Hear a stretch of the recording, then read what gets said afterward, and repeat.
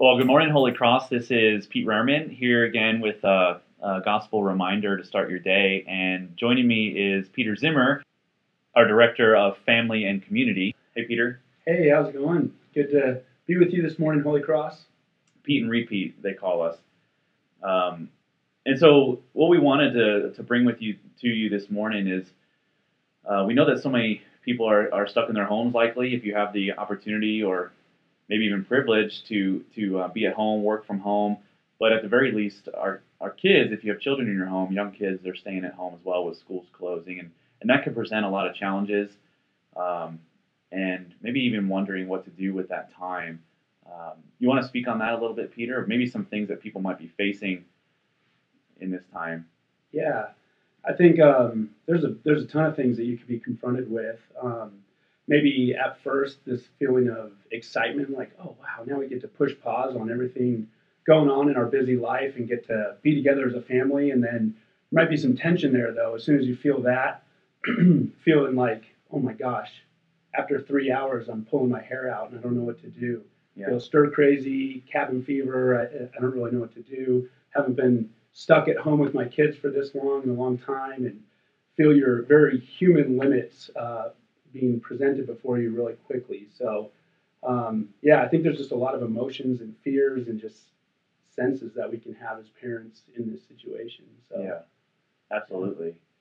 And we wanna care for you, and we've been thinking, how can we meet you where you are, and consider some struggles that you might be having, and give you some good gospel encouragement to be thinking about throughout your day, and as you go about your day with your family. And under a big umbrella of what does it look like to be a blessing to one another? What does it mean to bless our church, to bless our family? And sometimes when we have to think about what we're to do, it's good to think about first what God has done and who He is, and what He's done. And I'm reminded in Genesis chapter 12, just in the first couple verses, I'll read them. Now the Lord said to Abram, "Go from your country and your kindred and your father's house to the land that I'll show you, and I'll make you a great nation. I will bless you and make your name great so that you will be a blessing." And this is interesting. It's in the midst of a lot of difficulty, right? He's telling him, go away from everything you've known and everything that's comfortable, and trust me and follow me, and I will bless you. And as a result of me blessing you, you will be a blessing. And so, as we desire to bless those around us, it's because God has been a tremendous blessing to us. He's given Himself to us, and given us everything that we need to great measure. And one of the tools that we've used in different areas of our church is an acronym that just simply spells out BLESS.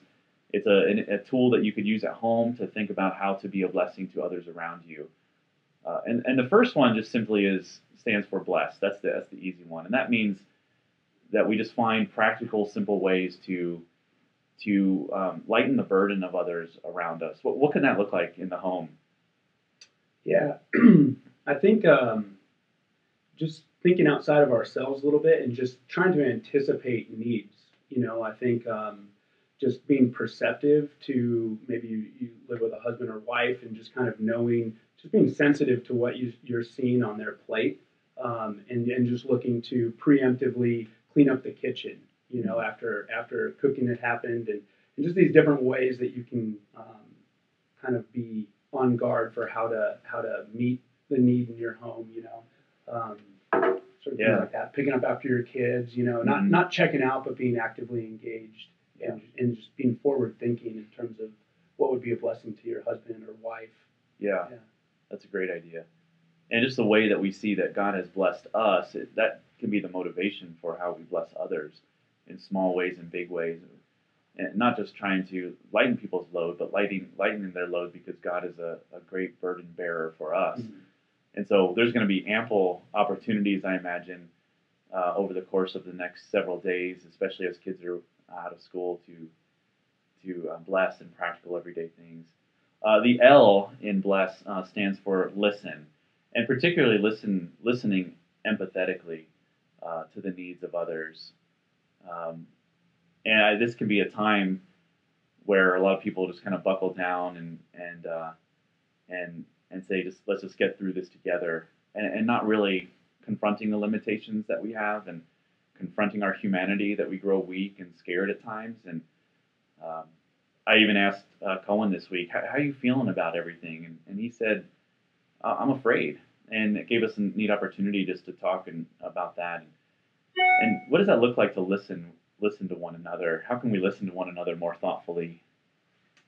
Yeah, I think we're doing a lot of listening to media on our phones or Instagram, social media, different things like that. And so I think some of it is being able to um, push pause on certain sources of listening and being emotionally present and engaged Mm. with the person and showing the empathetic care by being emotionally, mentally present as your kids are talking to you or sharing their things, being aware of what's super exciting for your kid that maybe Mm. the fifth time they've showed you that day and you're starting to wear on you, but then you realize like, wow, this is a great opportunity to show my love and care and just move towards them in love by just listening well to what's exciting to them. Um, And, yeah, that's a great reminder. Yeah, we don't have we're all listening, aren't we? Uh, Media outlets and online things, and we definitely have the time to listen empathetically to one another. And then the E stands for eat. Um, well, what a tremendous opportunity this provides for us to eat with gospel intentionality rather than just rushing through a meal. Um, how have you guys entered into this, Peter, and just your own family? Have you had opportunity to be more intentional with mealtime? yeah, well, like last night, for example, we were just kind of putting together some leftovers to make a meal, but we were sitting together at the counter, and so it was just I actually just invited Carrie and Selah and to jump up into the kitchen and actually like participate in cooking dinner together. And I think just this extended time together provides some opportunities to just engage these normal rhythms of life. You know, we all have to eat, we all have to cook dinner, we all have to sit down together, but the pace of life has changed, and so it gives us some opportunity to engage these a little bit more purposefully and intentionally and creatively as a way of just engaging in relationship with one another Yeah. through these means. You know, whether it's cooking together or just spending longer at the table, sitting there, asking questions Wow. of each other and conversing.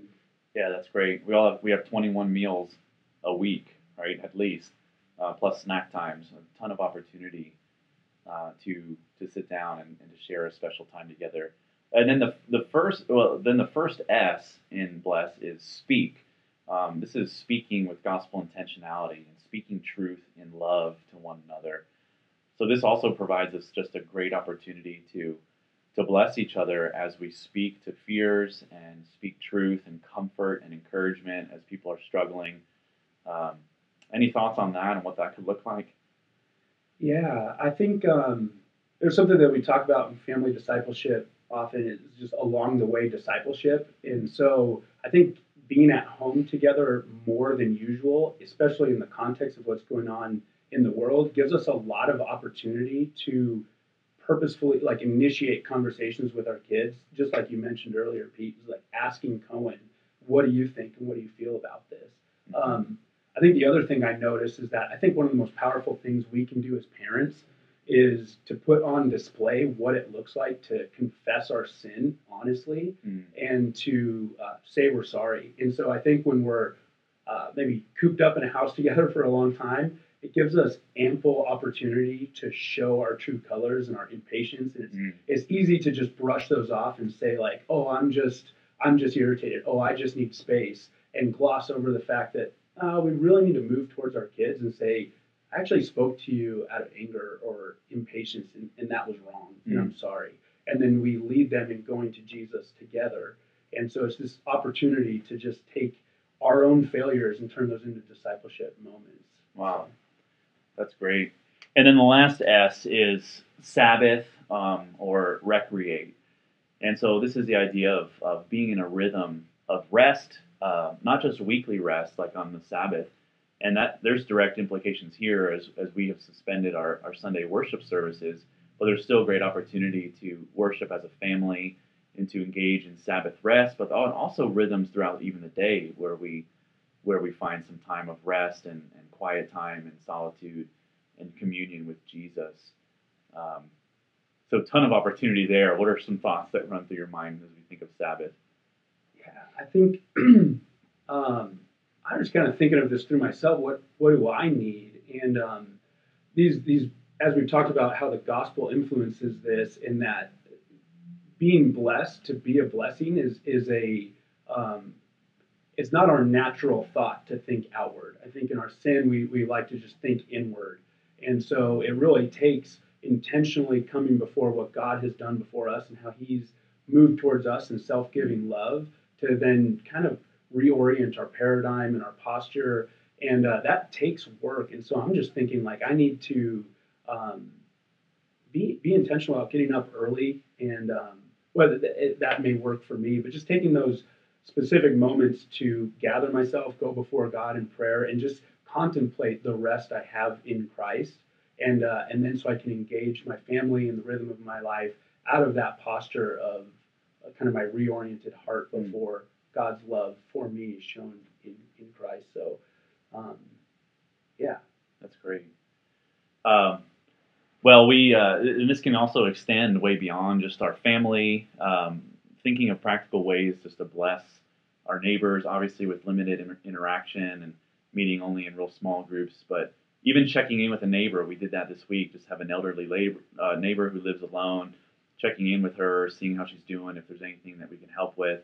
So think of this beyond just your family, but how you can be thinking of others, because God has thought of us and given Himself to us, and our motivation in all of our blessing to others is not just to be better people and not just to get along with one another and get through this, but we bless because God has tremendously blessed us in Jesus Christ, and that fills us with energy and with wisdom, and encouragement. Well, thanks for joining us, Peter, and thanks for joining us, Holy Cross, this morning. We hope that you've been encouraged and reminded in the gospel, and I hope you have a great day. We're thinking and praying for you. If you have any thoughts or questions or concerns that you would like to have addressed on this, feel free to email us at info@holycrosstucson.com, and we'll talk to you again soon. Have a great day, everyone. Bye.